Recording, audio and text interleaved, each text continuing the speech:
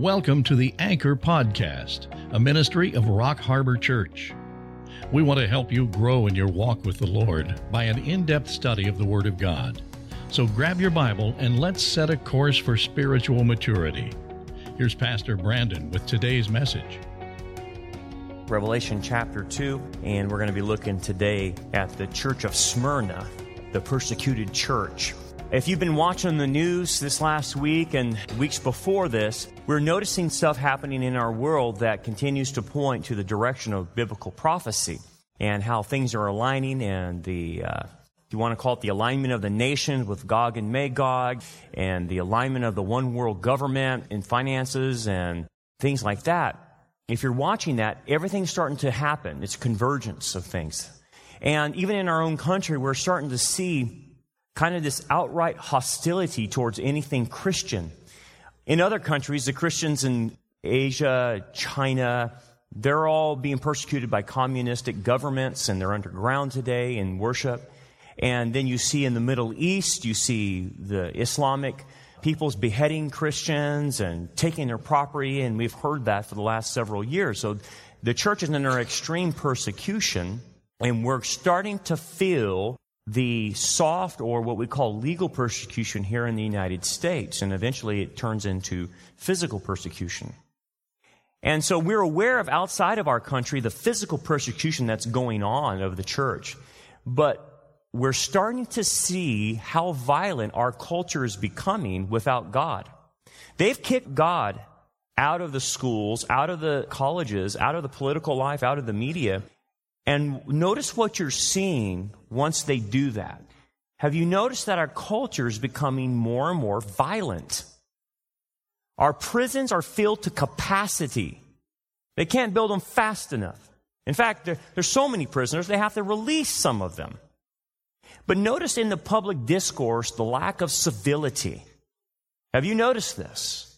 That the people in Hollywood, the people in the news, even the newscasters are so hateful towards anything Christian that they're willing to get physically violent against it. We saw one of the guys in Congress get shot by a leftist, and people on the news applauded this. People in the media applauded this. And I've heard professors say, kill them all. What kind of talk is that? Then you see comedians and actors like Johnny Depp, and they're holding severed heads, like that Kathy Griffin of Donald Trump, or you got Johnny Depp saying he'd like to see an actor assassinate the president. Who talks like that? The ungodly do. That's who talks like that. And see, when you're without God, not only will you get into immorality, but you'll become violent. If you look in the Old Testament, the most violent of places are the most ungodliest of places, like Sodom and Gomorrah, right? They became violent and sexually deviant. And we're seeing now in our country, things are starting to ramp up. These people are not civil anymore. They're not just going to let it lie. They're going to attack and get hostile towards you and I as Christians. It's coming. What they're doing to Christians in the Middle East and in China is coming here. You see what's happening in Europe. Germany and other countries in Europe are monitoring people's social networks to see if they say anything hateful towards gays and lesbians or anything hateful towards Islam. And if you do, we'll raid your house. It's now legal in Germany for them to raid your house if they see anything on your Facebook or social media accounts. They've got in collusion with Facebook and Google to do these things, to do surveillance on people. That's coming here eventually. So what you say on your social media is going to be used against you. Perhaps one day they will raid your house. I don't know. That experience of having your house raided is nothing like what Christians are experiencing in the Middle East when the ISIS raids their house and takes everything they have or threatens them to leave, or what's happening in China. Yeah, your personal property might be challenged at some point in time. You'll see in this passage, it's the church of Smyrna. It's the persecuted church. And it's, I think, apropos for what we're studying right now for the time period we live in. Because things are not going to get better for us as believers. And I hate to tell you that. I'm not trying to be negative. I'm trying to be a realist. It's not going to get easier. It will be tougher to be a Christian in the days ahead, and this passage is there to prepare us for that. You're going to be asked to sacrifice in some way or some form or fashion, in some way in the terms of persecution. You're going to have to take something somewhere. That might be losing a job. That might be losing a business. That might be losing your career and taking a more menial job. I don't know. But it happened to them in the first century, and it's happening now. Do you really think in our culture, if you're a born-again believer and you voice your opinion on all the biblical issues, you think you're really going to rise to the top in any industry? You think you're going to be in the top in politics or in education if you hold Christian values? You think you're going to be the CEO of a company when your company is doing tolerance training for gays and lesbians? And you're, as a Christian, going to be put that, you're going to be held down. You're not going to rise. So you're not only going to get hit with soft persecution, but you're going to be hit with economic persecution. If you think if you're going to be a doctor and a Christian doctor, and they go to socialized health care like they're doing now, do you think you're going to rise anything above that level if you're against abortion or transgenderism? Having a sex change or something like that? Do you think you're going to really rise to the top because of that attitude? You're not. You're going to be held down. So the point I think we're going to see with this passage is we're going to see a message from Jesus to his church, the persecuted church, those believers who are suffering under persecution for what they stand for, as a message to prepare us for what we're going to get ready to encounter in our culture. It's not going to get better. The schools are not going to get better. The academics are not going to get better. The politics are not going to get better. The swamp in Washington, D.C. is not going to get better. It's the way of prophecy. Everything is heading toward a certain direction. But here's the deal. What you're going to learn is suffering has redemptive value. And he allows his people in the church to go through it. Now, let me make a note here about the suffering that he's talking about. This is not suffering just from the general fall of man, where people are sick or they're just having a hard time in life and going through trials. That's not the suffering he's talking about in this context. The context has to do with suffering for the faith, suffering for Jesus. Now, a lot of Christians spiritualize all suffering as suffering for Jesus, but that's not. That's not. Having a bad leg, having arthritis is not suffering for Jesus, even though you may think it is. But suffering for Jesus means that you're taking a stand for Christ in some area of your life and you're getting a pushback for it. Whatever career you're in, whether it's your family, that's the context of what we're talking about. Let me make another note before we jump in. In understanding the Smyrna church, the persecuted church, this is the second church after Ephesus. We interpret this that these churches were literal churches in history, that they also represent parts of the church throughout all of church history, because there's promises made that are more global than just to that local congregation. And then we also see this on a continuum in the book of Revelation in chronological order. So what you want to see in the book of Revelation, there are 7 churches laid out.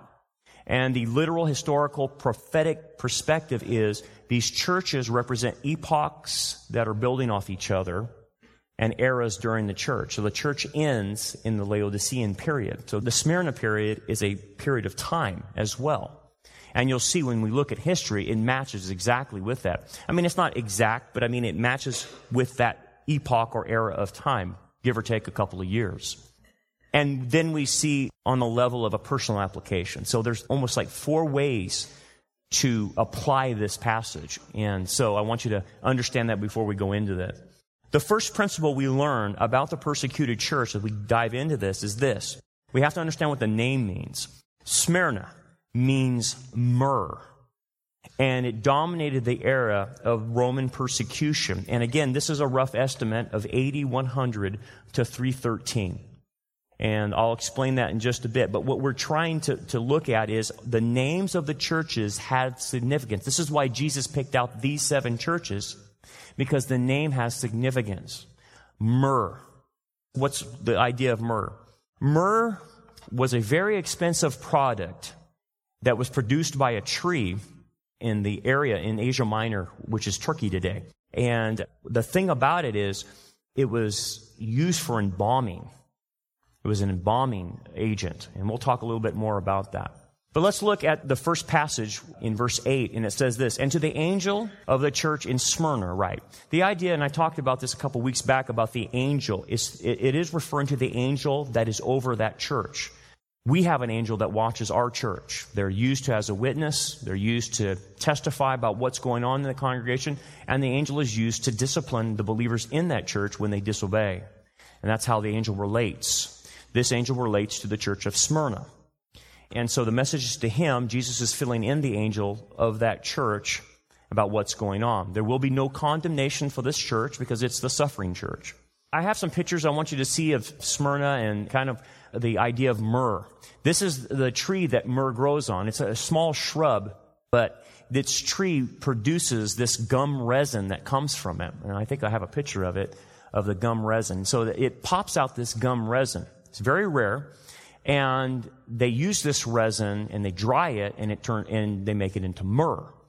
Well, when you use myrrh, you have to crush it in order for the fragrance to be released.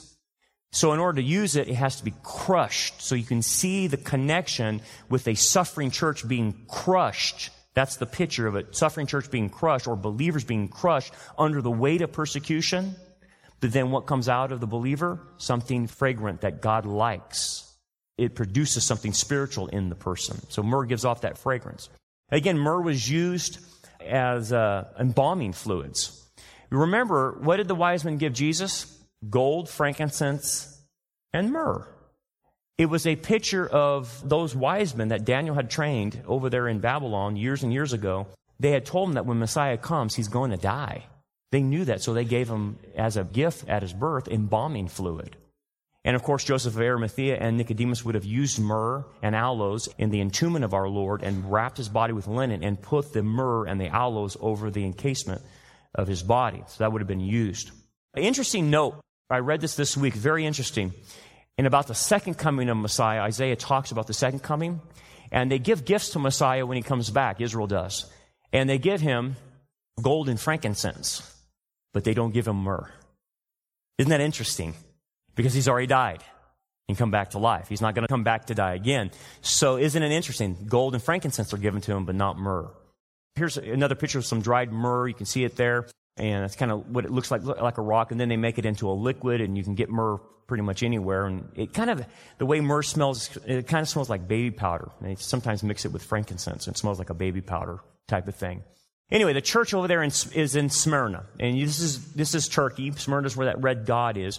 And it was on the coastal line of the Aegean Sea. And so it was a port city. Very, very populous, very rich because of the selling of myrrh. This is where they sold myrrh a lot. And so it was a very rich community. The church was poor because it got cut off from the community. Let's go to some other pictures I think we have here. The ancient shoreline was right there in the yellow. You could see the ancient harbor where it used to be. It's called Izmir in Turkey today, if you go there. So if you go on the journeys of Paul, they'll probably stop at the 7 churches, and you'll get to see this one because it's right off the harbor. A lot of things going on in this church. Let's go to the next picture. This is the arena that they had, amphitheater. I'll make mention later today about Polycarp. He was the pastor that took over Smyrna, and he was martyred in this general area close to the arena. And again, very populous, about 200,000 citizens at the time of this writing of the church. Let's go to the next picture. I think we have a few more. You can see some of the archaeological remains of Smyrna there in Turkey.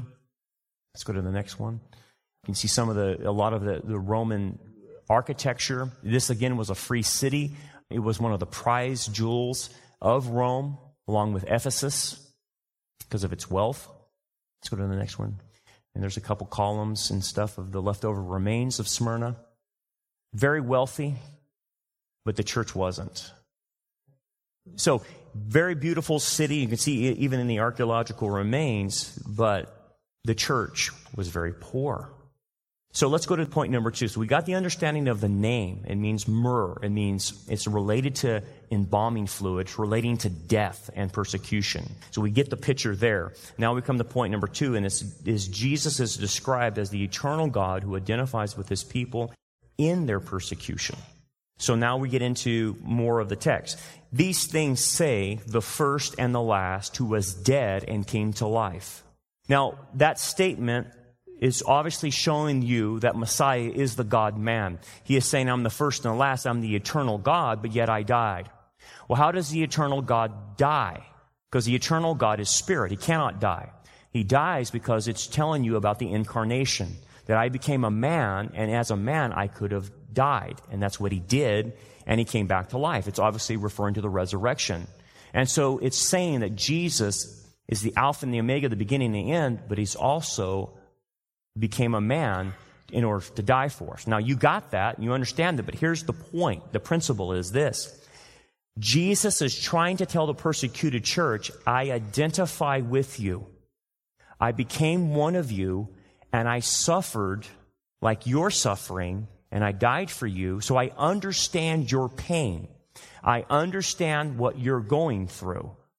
See, that's very, very important. Most people don't realize this, but when someone is in grief and suffering, and especially Christians, they already know the theological basis for suffering. They understand they're in a fallen world. But even when you're in there and you're talking to someone that's lost a loved one or anything like that, what you'll find, what helps people in their grief, is that you can identify with them and that their God, Jesus Christ, can identify with them. That actually brings more comfort than you just quoting, all things work together for the good of those who are called and love God. That really doesn't go over well when someone has lost a loved one right in front of you. What goes over well is Jesus knows your pain. That goes over well. And then the theology comes later in the grief process. But in the first initial stance is, you want to know, does my God care that I'm in pain? That's what he's trying to say. That's the message. And Jesus identifies with this pain. Now, I can tell you that, but he showed this all through the Bible, that he will identify with us and our cursing of the fall. Do you remember in Genesis, the judgment that came upon Adam and Eve?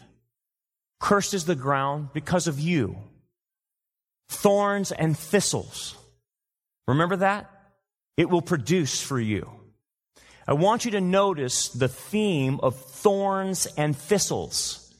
The theme of thorns is carried all the way through the Bible.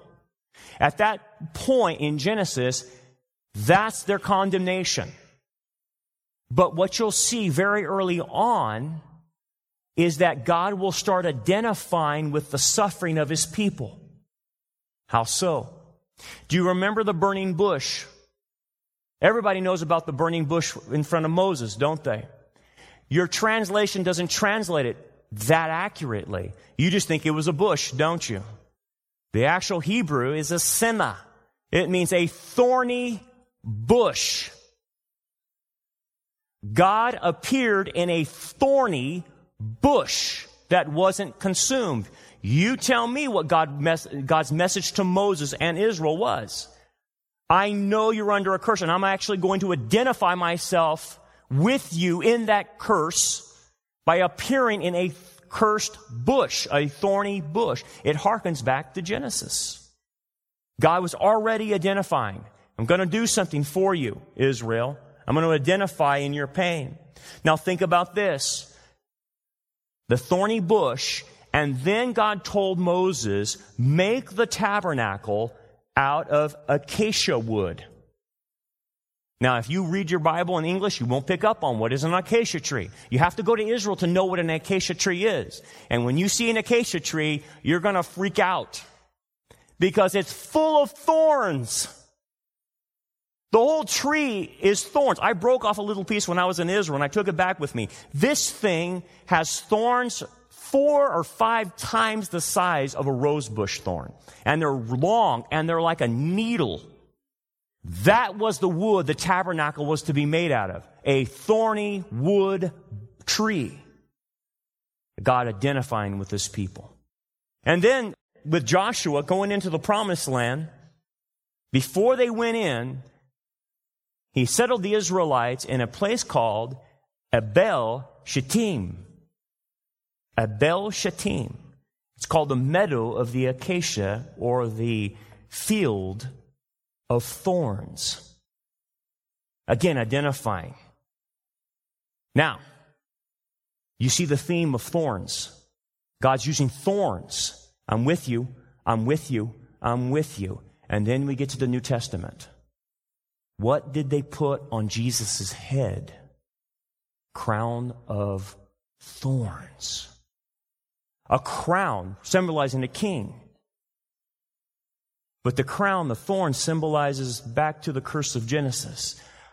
I will be your king of those who are cursed. I will be your king, and I will identify with you, and I will actually take your curse on me and pay your penalty. You see the identification with the thorns, with God. And that's his message to the church in Smyrna is, I understand your pain, and I'm with you. I was there. I suffered more than the cumulative suffering you could ever suffer. So I know how you feel. Now, this is extremely important. This is the theological point I want you to get, because this is the connection that God is going to have with us in our pain. Because a lot of you are suffering right now, a lot of pain. Jesus is called our sympathetic high priest. That's just not a title. It's because of what his actions are for us. A lot of people don't pick up on that. It's not just simply Jesus says, I feel sorry for you when you're hurting. He actually empathizes with us. He feels our pain. And you don't have to be afraid to take that pain to him. He feels it. Now, a demonstration of him feeling our pain was when he raised Lazarus from the dead. Do you remember they called him over? He delayed himself 4 days. He allowed Lazarus to die. You remember that. And the shortest verse in the Bible, it says Jesus wept. Why did he weep? He knew right then and there he was going to raise Lazarus from the dead. He could have told him, guys, you don't need to be sorrowful. I'm going to raise him up right now. Be happy right now. Be glad. I'm going to raise him up. He didn't do that, did he? He just simply cried. And it's a deep, the way that the Greek is, it's a deep pain he feels as God. The emotion of all those people suffering, the emotion of his friend dying, he felt the pain. And in that instance, when it says Jesus wept, it shows you and I, our God knows our pain. And that gives us the strength to know I can keep moving on. I can keep taking more. My God is with me. And he identifies with me. But let me add one more thing to this. A lot of people fail to realize. Understanding that Jesus can connect to us in our pain gives us that strength, but a lot of people don't get the full measure. What do you mean by this? Well, a lot of people that get into pain and their life is hurting them. They're getting persecuted or there's illness or whatever. What the devil will try to do is make you start isolating and pulling away from everybody in your pain. Because when you're in pain, you don't want anyone around. Don't do that. If you have the mentality, well, in my pain, it's just me and Jesus, and I don't need anyone else. Just get away from me. It's just me and Jesus. You're missing out on something. You're half right.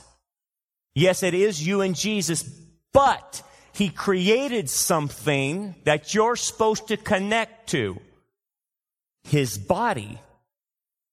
And what happens is people are in deep, deep pain or persecution. They connect on a vertical level, but they will not connect on the horizontal level, and it leaves them isolated and detached. And they suffer more, and they can't figure out, why do I keep not feeling supported? Why do I feel that I'm alone in all this? It's because they don't have the body of Christ surrounding them, encouraging them, praying for them, connecting to them, talking to them. For goodness sake, if we could do this alone without the body of Christ that he created, why did he create it? And so what ends up happening, and this is happening in Americana, this doesn't happen in China, this doesn't happen in the Middle East. They're under persecution, they stick tight together. They truly know what it is to be a family. But in America, the megachurch model has taught us to all be independent, all be detached, come to church, leave, and never know anybody. Never connect to anybody. So what happens? Inevitably, pain starts happening to us, and we don't know who to reach out to. And so people are stuck in a pain, and they're not getting the help they need because they can't connect to the body of Christ. So when he says, I'm with you, he's with us truly in our vertical relationship, but he's also with us in our horizontal relationship. The best thing to do when you're in pain is to connect to other believers and Jesus. Don't leave the believers out. You must incorporate them into your network of support. You've got to have people that understand you. You've got to have people that empathize with you, that sympathize with you. Because if you don't, you'll feel detached. You'll feel isolated. And guess what happens in isolation? The devil cuts you off and he works his magic on you and goofs you up. You will have distorted thoughts. You will have distortions about God and about yourselves and about reality. And it'll mess you up. That's what he's trying to say about this connection. It's extremely important. It's not enough for you just to have your spouse and the dog. It's just not enough. Point number 3. Jesus commends the church for having patience in their sufferings, for enduring blasphemy. Now, this idea of blasphemy is what the culture is saying to them as far as slandering them, lying about them for being Christians, for taking their stand. Verse 9 says this, I know. Now, he doesn't just know about them. He knows the circumstances that they're involved in, inside and out. Your works, I know what you're doing, and I know the tribulation. Now, here's the connection to the myrrh. The word tribulation in the Greek means a crushing feeling, pushing down on the believer, the pressure that believer is feeling. I know the tribulation. If you're under extreme pain, it'll actually, you start feeling it in your chest. You actually physically start feeling crushed. Your chest feels like you're going to have a heart attack a lot of times. You ever felt that? That's that crushing stress of pain and circumstances of life and even persecution that people start feeling. And that's what he uses that word. That's the connection to the myrrh. What happens to the myrrh? You crush it in order to have the aroma come out of it. He goes, I know the crushing feeling that you have. And poverty. This poverty word is not spiritual poverty. This actually has to do with monetary poverty. This means absolute poverty, complete destitution. Now, there's something here I want you to learn. This poverty, why are they poor? Because they're in one of the richest cities in Asia. But they're poor. They're destitute. They can hardly survive in this rich city. Do you know why? It has to do with slander. He connected it to the slander that's happening. Now, they're being lied about. And I'll talk a little bit about the slander in just a second. But they're being lied about, and because people start thinking about them because of the lies, they're not able to hold well-paying jobs in the city. They've been cut off. They've been called all kinds of things, guys. If you do some research about this slander, they were accused of having cannibalism feasts. They were accused of orgies because they called their potlucks love feasts. What they would do when they went to church is they have a potluck and then they would observe church. And they did it because they did it on Sunday night. So they would eat, have church, celebrate the Lord's Supper, but they would call them love feasts. Well, they used that against them and said, they're having a bunch of wild orgies, man. They're all sexual deviants. And believe it or not, they were actually called atheists. They accused the believers during that day of being atheists. Do you know why? Because they would not worship the pagan gods, nor would they worship Caesar. So they called them atheists. Called them haters. By the way, I found a quote a long time ago, and I showed it to you one time, and it said, these Christians hate all people. I want to say that's what they're saying about us now. We're racists. We're bigots, right?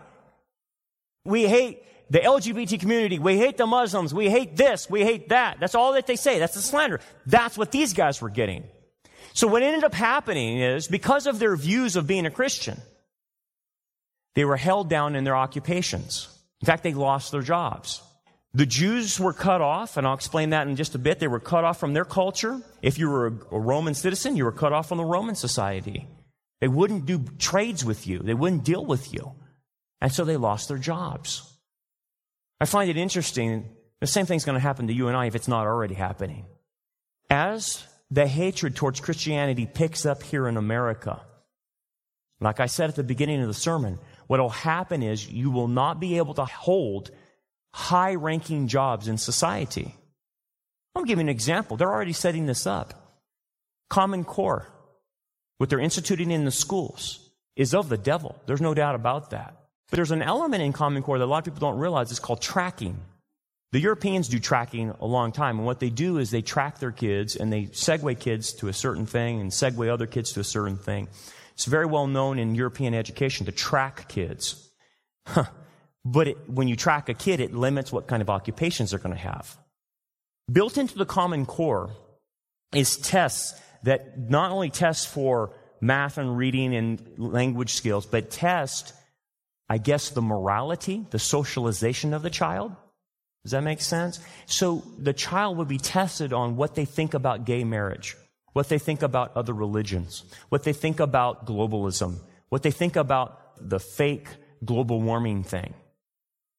And the way the system is designed, if the kid marks the wrong answer, he's moved and tracked to lower paying jobs. The kind of kid that you and I are raising, Christian kids, eventually will not be allowed to go to college if they hold those views. So you will not be able to get a college education, or there'll be some type of entry level to where they have to somehow renounce principles of Christianity before they go to a college or a university or a private school or whatever it is. That will prevent their economic opportunities. That's what's built into Common Core, is tracking, but it eventually affects the pockets. Now think about this. I was talking to a lawyer friend of mine, and everybody knows the American Bar Association is as liberal as all get out. It's leftist. And he's saying, you cannot be a Christian lawyer anymore. It's just not going to even be possible because they're so leftist. This is happening in the medical community. This is happening all over. Whatever industry you're in, I want you to think about it. If you're a teacher, you know what I'm talking about. It is getting leftist. It's getting crazy. If you're a Christian teacher, you're trying to survive in this, but eventually they're going to push you to a wall. It's coming. And that's what happened to these guys. They started losing their ability to make money, and they became destitute. So one of the ways Satan gets at us is he reduces our ability to make money. You're held down. So we bring all that to play into this. Well, how am I supposed to respond? Look what Jesus says. He says, but you are rich. I know you've lost the ability to make money. I know you're going to be put at a certain socioeconomic level, but in my eyes, you're rich. Because why? You're rich spiritually. Now, there's a thing I want to bring out here about this. Some of the persecution is optional. There's a lot of times in the Middle East that persecution is not optional. It's just coming on them, and it just comes, right? And they can't do anything about it. ISIS comes in, get out of your house, or we're taking everything over, and we're going to kill you. So we're giving you 1 day to leave. Okay, that's forced persecution. There's a lot of that going on. But a lot of persecution people don't realize is optional. What do you mean? Well, let's say you're worldly, and you don't want to have your economic basis held back. So what would I do to play the game? It's real simple, and it's going on right now. Churches do it. It's called the sin of silence. I'm just not going to open my mouth. I'm just not going to say anything. Yeah, my company's doing X, Y, and Z, and it's jacked up, and they're doing all this crazy stuff, but I ain't going to say anything because I don't want to lose my job. Oh, I see. See, persecution comes because someone is proclaiming truth in the environment that they're in, and then people don't like it, and they push back on it. So what's happening with the churches and Christians today in America, the sin of silence is rampant because no one wants to make waves, and especially no one wants to have a job loss. And so they stay silent when they should be saying something, at least. The sin of silence is one of the most deadliest things because it is from pain avoidance. It's the believer not wanting to experience any kind of pain, any kind of thing that they have to suffer, so they avoid it, and the way they avoid it is, I'm not going to say anything. Look, let me talk to you as a pastor. We're pretty open here at Rock Harbor. We call things out. We name things. Look at the last 2 speakers we had. For goodness sake.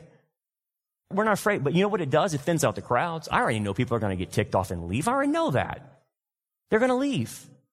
If I wanted to build a bigger church, I wouldn't say anything. I wouldn't come against anything. I would just give a nice little sermon, make you feel good, and our numbers would double overnight if I just made people feel comfortable. But that's not what God called me to do. And that's not what you want either. But a lot of churches have went this way. I had lunch with Philip Lee. We just had him a couple weeks ago, trying to help people get out of gay and lesbian lifestyle. And God bless him for the work he's doing. But again, I sat down with lunch and I said, how's things going? We hadn't had lunch for about 6 months. And after he preached, and he goes, it's the same thing. It's getting worse, Brandon. He goes, none of the churches here in Kern County want to talk about the subject of the gay and lesbian issue, the transgender issue. He goes, you don't hear anything from a pulpit. And I said, Phil, what do you think they're afraid of? He goes, why do you ask questions? You already know the answer. They're afraid, aren't they? He goes, yeah. He goes, they don't want to lose their nickels and noses. They're afraid, so they keep silent. They shut their mouth. So they shut their mouth and do the sin of silence to avoid being persecuted. That's what it comes down to. These Christians wouldn't shut up. They were saying, that's wrong and this is right. And they were calling things out and they were getting hammered for it. Totally hammered. In 90 AD, I want you to know this, because this early church, the early church is Jewish. I want you to know that. It didn't become primarily Gentile until late into the 1st century and the 2nd century. It's primarily Jewish. About 90 AD, this is before John wrote this book. And this came out in all the churches in Asia. The Jews put out an edict called the Curse of Minim. M-I-N-I-M, Minim. The Curse of Minim. And this was what happened. And remember, the early church is all Jewish. A few Gentiles sprinkled here and there. Anyway, this edict was put out, and it said, no Jew who calls himself a Christian may enter a synagogue ever again. It forbade all Jews who accepted Jesus as Messiah into the synagogue. A permanent ban. You know what that does? That means they're cut off from their culture. And it's like, oh, okay, no, what's the big deal? No, you don't understand. That means they lose it all. No one's going to do business with them from the Jewish culture. That's who they did business with. No one's doing business with them. And by the way, the Romans included this as well, because the Edict of Minim to the Roman government told the Roman government, these Christians are not a subsect of Judaism. They're an illegal religion, and they do not have the legal right to operate. What Rome did is it allowed older religions to still function. They actually allowed the Jews to still function under the Roman regime. But anything new was put down. So the Edict of Minim told the Romans, they're not of us. We're banning them. And so Rome turned around and said, we're banning them too. Completely cut off from culture because of acceptance of Messiah. Completely cut off with the Edict of Minim. You know, a lot of people don't realize this. I'll give you another example. This happened before the Edict of Minim. You remember Nicodemus? You know Nicodemus, right? Nicodemus approached the Lord in his first year of ministry. Nicodemus was very wealthy. He was a ruler in Israel. A lot of money, by the way. History tells us that Nicodemus was a very wealthy man. You know, he talked about the Lord in John chapter 3, talking about salvation, being born again, and Nicodemus was having a very difficult time with this. It took Nicodemus almost 3.5 years to finally get it, but he did. He finally realized who Jesus was. He understood now what born again meant. He expresses his faith in Messiah by accompanying Joseph of Arimathea to bury our Lord's body. Remember that? They were the two that provided everything for him. The minute Nicodemus did that publicly, do you know what happened to him? He got completely cut off. Cut off from everybody. Cut off from society, from the Israelite society. No one did business with him. By the time Nicodemus dies, he dies with no money. He had lost everything by simply doing the act of burying our Lord and identifying as a Christian.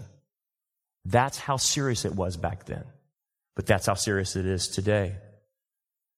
We're going to get slandered, and you're just going to have to take it on the chin. But the harder part is you're going to have to be willing to take it economically. That's where it's going to hit you. It's going to hit you in the pocketbooks. I mean, think about what they're saying about us today. I mean, really think about this. Do you realize what they're saying? They say we're anti-new. Have you heard that? You might not have.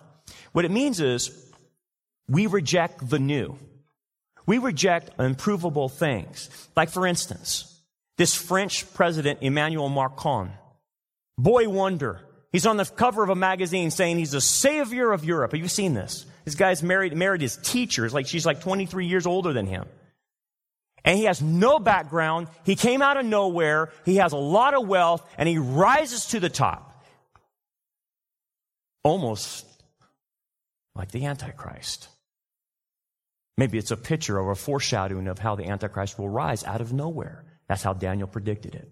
I'm not saying he's the Antichrist. I'm just saying the Europeans accept this dude who has no track record, and they think he's the savior of the world. It sounds like our previous president. No track record, no background. He's just new, and he's going to bring change. And what you saw happen in America is now happening with the Europeans, with this guy Macron. Watch him. I find that interesting. But this is what they say against us. You Christians worship these European white males. We're done with the old. Bring in the new. You know what that's an attack on? That's actually demonic. Demonics have actually said that through Alice Bailey and other people. That the demons are saying we got to get rid of the old. Do you know what the old is? It's the Bible. It's biblical Christianity. We got to get rid of the old, bring in the new world order, the new age. They'll also call us anti-egalitarian because you, Brandon, don't believe a woman should go into a man's bathroom. Gosh, what an anti-egalitarian person you are. What an anti-intellectual we are. You believe that this God that you worship created things in 6 days. I'm shocked you didn't do it in one. But yeah, I believe in a 6-day creation. You're anti-intellectual, and you're anti-progress too. I don't know if you realize that, because you're not on board with transgenderism. You're not on board with globalism. You're for more of national sovereignty. You're not a globalist. You're anti-progress, man. Get out of our way. You're anti-compassion too, you Christians. You disagree with universal health care. You'd push grandma right off the cliff, wouldn't you? You just hate people, don't you? You're anti-science. You don't believe in our made-up faux climate change, do you? You're anti-science. Anti-minority, aren't you? You don't like Islamic refugees because you're a xenophobe, aren't you? You're anti-people. You're a hater. You're an extremist. Because you believe in the rule of law, you Christians, you have no compassion. You believe government should be small, but that will render you an extremist now on the FBI watch list. Don't you know that? You believe in God we trust. Well, that's a religious bigotry in my book, they say. And you believe in our nation's motto, e pluribus unum, out of many one. But you're a racist because you don't believe in multiculturalism. See, these leftists are slandering you and I, making stuff up, creating this villainy. And this is why Jesus says in the scriptures, I know the blasphemy or the lies of those who say they are Jews but are a synagogue of Satan.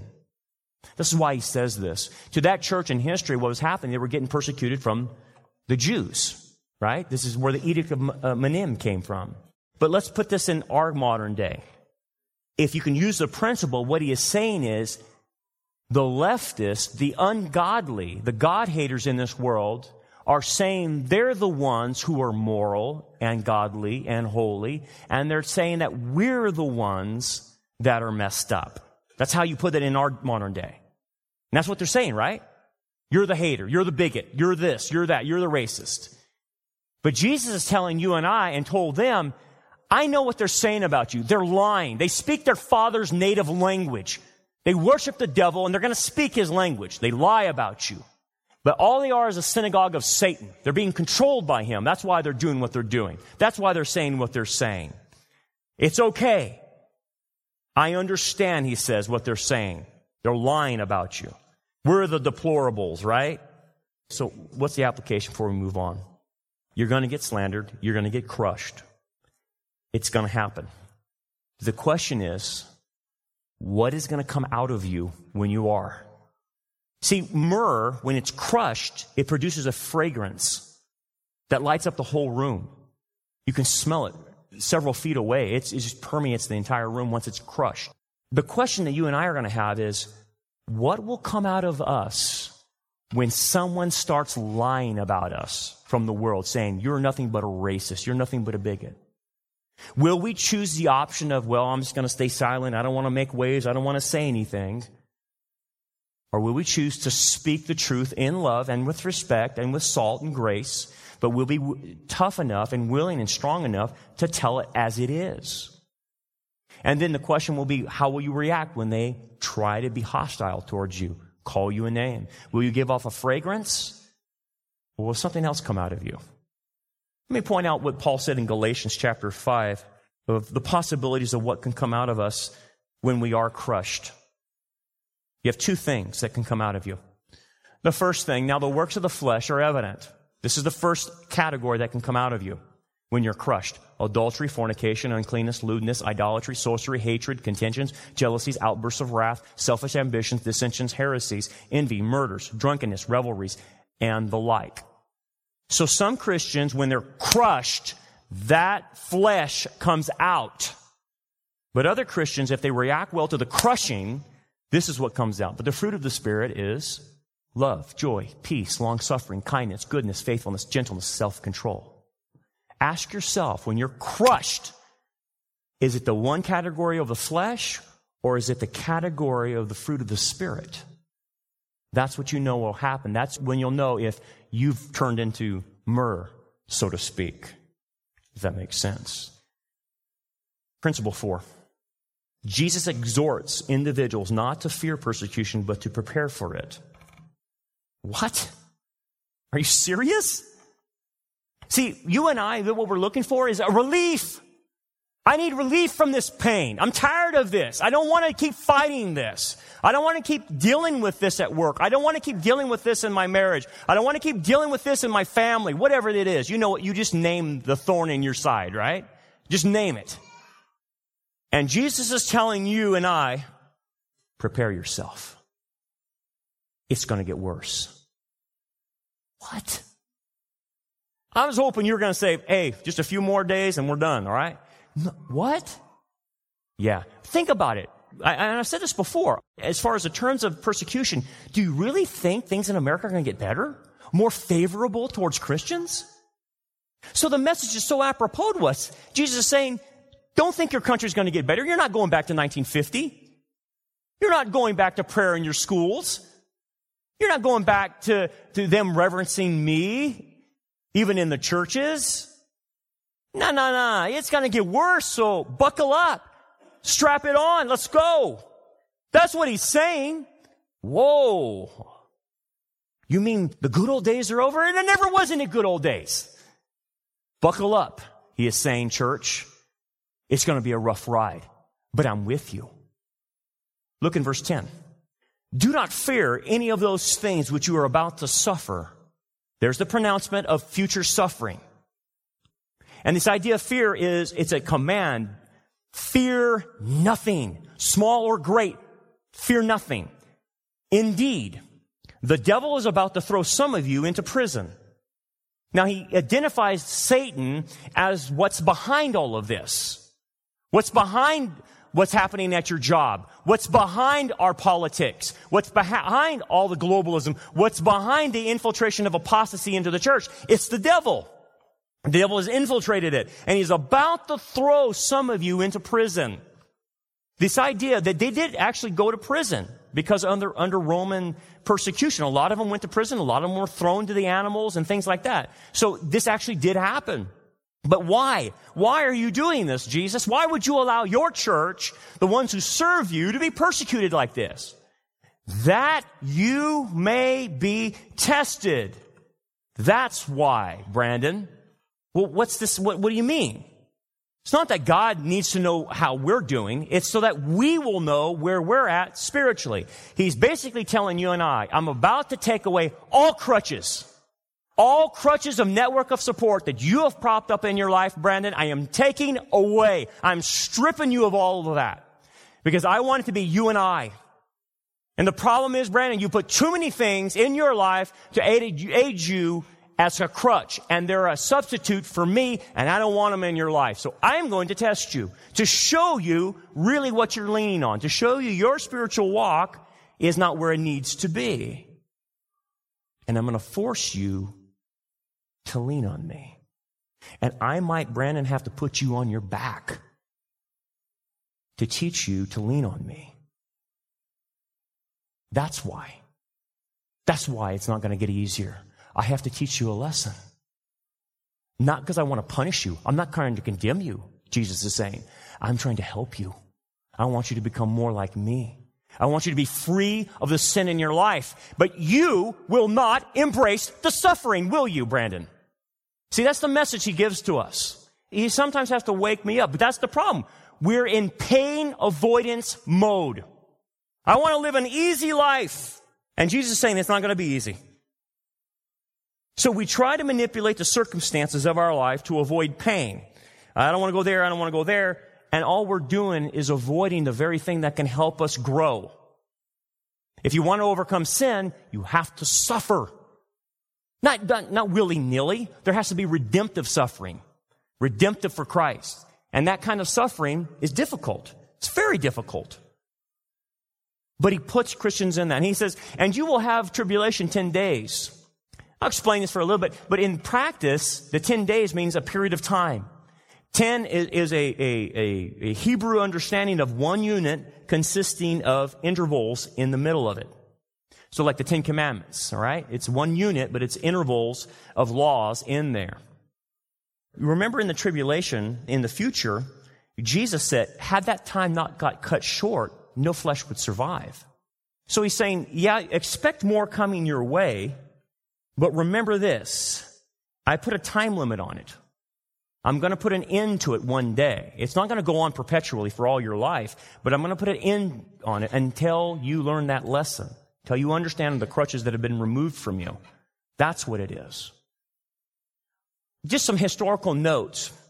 When you look at this interpretation of the church in Smyrna, there were 10 official Roman persecutions in this era. And that's what a lot of scholars believe the reference to the 10 days are. Again, you don't have to memorize it. I just want to show you. This, again, the letter John wrote here was written in 95 AD. So all the persecutions come after 90 AD. The Neronian persecutions were in the 65s. So you go after this and you end up with 10 until Christian religion becomes the official religion of the Roman Empire. Just real briefly, I'm not going to go through a lot of this, but real bullet point fast. These are the 10. There was one under Domitian, Trajan, Hadrian, Antonius Pius, Marcus Aurelius, Septimus Severus, Maximin, Decius, Valerian, and the last one is Diocletian, and notice where it ends somewhere in 305, generally speaking. By 325, Christianity becomes the official religion of the Roman Empire. But in these periods of time, you had the Caesars putting out edicts of persecute the Christians. And it was bad. You want to think about ISIS? That's how Rome became with Christians.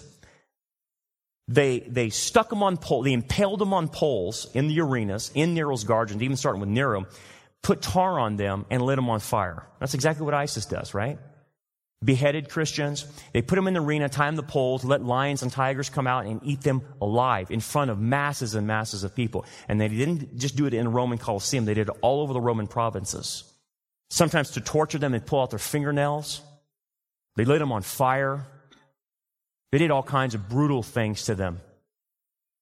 Just blood was everywhere during this period of time. It was horrible. Let me make a note to you about an individual, Polycarp. You might have heard the story of Polycarp. I think I have a statue of him. Polycarp was the pastor of Smyrna right after John wrote this letter. And so he would have been there through a lot of the persecutions. And eventually at age 86, on February 23rd, I think 155 AD, he was martyred. So we actually, in Polycarp's testimony that someone wrote for him, we actually had what happened in the interchange with the Smyrna proconsul during that time. And again, he's 86 years old. He's been pastoring that church since he was a little guy. When he was a little guy, he was at the feet of John. He was one of John's disciples. So Polycarp is John's disciple, and that's the connection you want to see with John. So Smyrna became the church that he pastored. Well, anyway, at 86, they put Polycarp to the test, and we have a translation of the interaction. This is what happened. I want you to hear it. It's very fascinating. This is the translation that says this: "But when the magistrate pressed him hard and said, 'Swear the oath, and I will release thee. Revile the Christ, Polycarp.' Polycarp said, 86 years have I been his servant, and he hath done me no wrong. How then can I blaspheme my king who saved me?" Continues on, the proconsul says, "I have wild beasts here, and I will throw thee to them, except thou repent."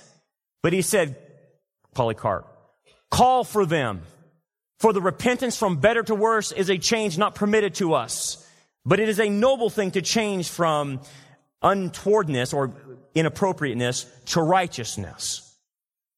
And he said to him again, this is the proconsul, "I will cause thee to be consumed by fire if thou despisest the wild beast, unless thou repent."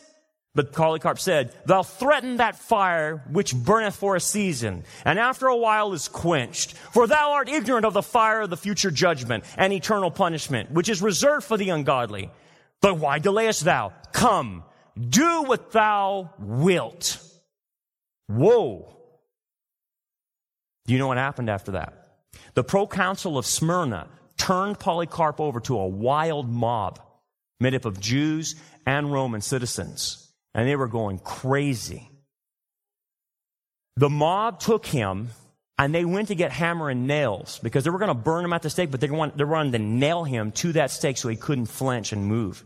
And so they brought hammers and nails with them, and Polycarp stopped them, and he says, "You don't need to do that." And I'm paraphrasing. "You don't need to nail me to anything. I will stand here and take that fire." And so they built the pyre around Polycarp, and they lit it. And he didn't budge. But this was the recorded prayer in his mouth as he was being lit on fire. "O Lord God Almighty, Father of the blessed and beloved Son, Jesus Christ, I thank you for giving me this day and this hour, that I may be numbered among your martyrs, to share the cup of Jesus, and to rise again to everlasting life." And then as he is about to say amen, the fires engulfed him and took him. That was the faithfulness of Polycarp, the pastor of Smyrna. That's what he was called to do. Amazing testimony. But this is, when you look at church history, this is littered through all of church history, how these people took it. I remember reading this week about one guy, there's a father and a daughter, they were tied to a stake in the Roman Colosseum. And the little girl asked the father, they were Christians, "Will it hurt when the animal eats me?" And the father said, "Only for a short time." That's how it was. That's how it is around this world. That's what's coming. Last point, number 5. Jesus promises 2 rewards in which one is active, the crown of life, and the other is passive. Exclusion from the second death is the idea. One is active, one is passive. Let me explain this in verse 10. "Be faithful until death. Be willing to go all the way with me, even if I ask you to die for me. And here's the promise. And I will give you the crown," or the Stephanos, not a diadem, but a Stephanos. It's a winner's crown, the crown of life. That is what's called an active reward. What do you mean? Well, an active reward means it's not a gift. The next reward, if you look in verse 11, "He who has an ear, let him hear what the Spirit says to the churches. He who overcomes shall not be hurt by the second death." Avoidance of the second death, avoidance of eternal damnation and the lake of fire is a gift. It is given to all believers. It's a passive reward to those who accept Christ. So that's what I want you to understand, the difference between active and passive. Active rewards are earned. Passive rewards are given. And the way to interpret this, I have to get technical so you can understand what he's saying, because if you don't, you'll interpret this in a Calvinistic way. It says that he who overcomes shall not be hurt by the second death. That is, in technical terms, a litotes. A litotes. What do we mean by that? It's a literary device that John's employing to the 7 churches. And here's the technical way of saying it. It's an affirmation of a fact by denying its opposite. We'll explain that. What do you mean? If I told you, hey, you know what? It's no small problem that you have. You would understand what I'm saying. You would understand that, oh, I have a big problem is what you're saying. Yeah, that's what I'm saying. The litotes that John is using, the term overcomer means those who have victory. It's not a position or status. It's those who overcome, those who are victorious, those who are conquering. What he's trying to say is this, the point. The believer who has victory in persecution has far more awaiting him than just the mere escape from the lake of fire, if that makes sense. You're getting more than just avoiding hell by being persecuted. I'm going to give you a reward. That's the litotes that John's employing. He'll actually use the litotes in all 7 churches. That he who overcomes, he who overcomes, he who overcomes. You're getting more than just avoidance of things. You're getting something positive. And the positive thing is the crown of life. Ah, crown of life. What does that mean? It means this, and this is the best way I can explain it, because we don't have a lot of details, that in the kingdom, for all eternity, those believers who willingly accept the persecution and not practice the sin of silence, get out there, stand for truth, get persecuted for it, will experience eternality to its fullest in the abundant life that Jesus promised. Now, you can experience some of the abundant life here, but you will experience the abundant life, the true life, in the next life, in the kingdom age. But some believers who have the crown of life will experience at a far greater level. And that's the best I can do to explain that. But it's definitely worth it if Jesus says, this is very important, that you get this, that you stand up for whatever I'm calling you to do. And here's the deal. Here's where it's going to come to you.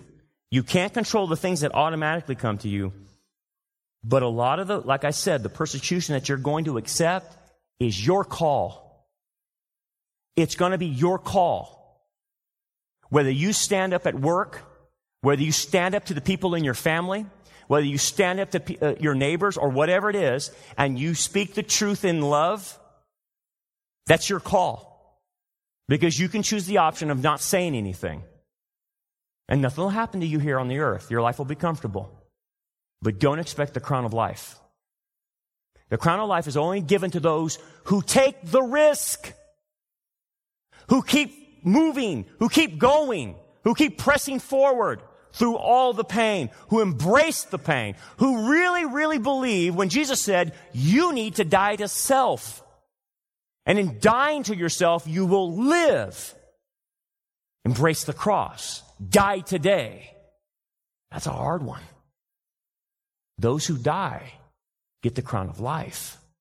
Give me an illustration of this. And it's hard to put this all into words because we're dealing with very, very deep things. But to understand this risk, it's about how much you're willing to go forward. How much you're willing to go up the trail, so to speak. There was a couple that wanted to go and look at this great waterfall. But to get to it, you have to hike up. And it's a waterfall somewhere in the Blue Mountains of Georgia. And you have to hike up there a ways, and it's real beautiful when you get to see it. But you have to hike up several miles to get to it.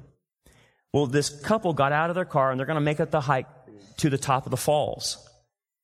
And so they got out of their car, and instantly when they first went a few feet, they noticed a small river and a puddle of water or a pool of water, whatever you want to call it. And people were just standing there. And the couple realized, oh, that's as far as they're going to go. They're just going here. They weren't going up the hill because they didn't want to go up. It's too hard. It's too much of an incline. So they decided to stay and observe the river. Okay? Well, they determined to go. They wanted to go see the falls. So they went up, and they went up about a half mile. And at that half mile, you can see more of an outlook, more of a kind of a scenic view, and you can see the river coming from the water, and it's real beautiful. It's kind of a lookout point type of thing. And it's nice. And they could have stopped there. And a lot of people did. They weren't going any further. They were fine stopping right there at this lookout point. But this couple said, no, we want to go up more. We want to see more of this. So they started climbing in, and it got steeper and steeper, and they went about 300 yards up more. They finally got there, and at this place, they were located across a bridge, and the bridge is looking right into the falls. And the falls are about 30 feet. It's a beautiful picture. People are taking pictures, but only a few people were there. Only a handful of people, not compared to like the bottom where a lot of people were. But only a few people were there on this bridge taking a picture of this waterfall that was only 30 feet away. But they decided, you know what? We're going to go even further. We're going to go to the top of the mountain. So they pushed forward. And they got steeper. And at this point, their lungs were hurting. They're gasping for air. Their legs are getting wobbly and becoming like jello, pushing themselves up that cliff. But they finally got there.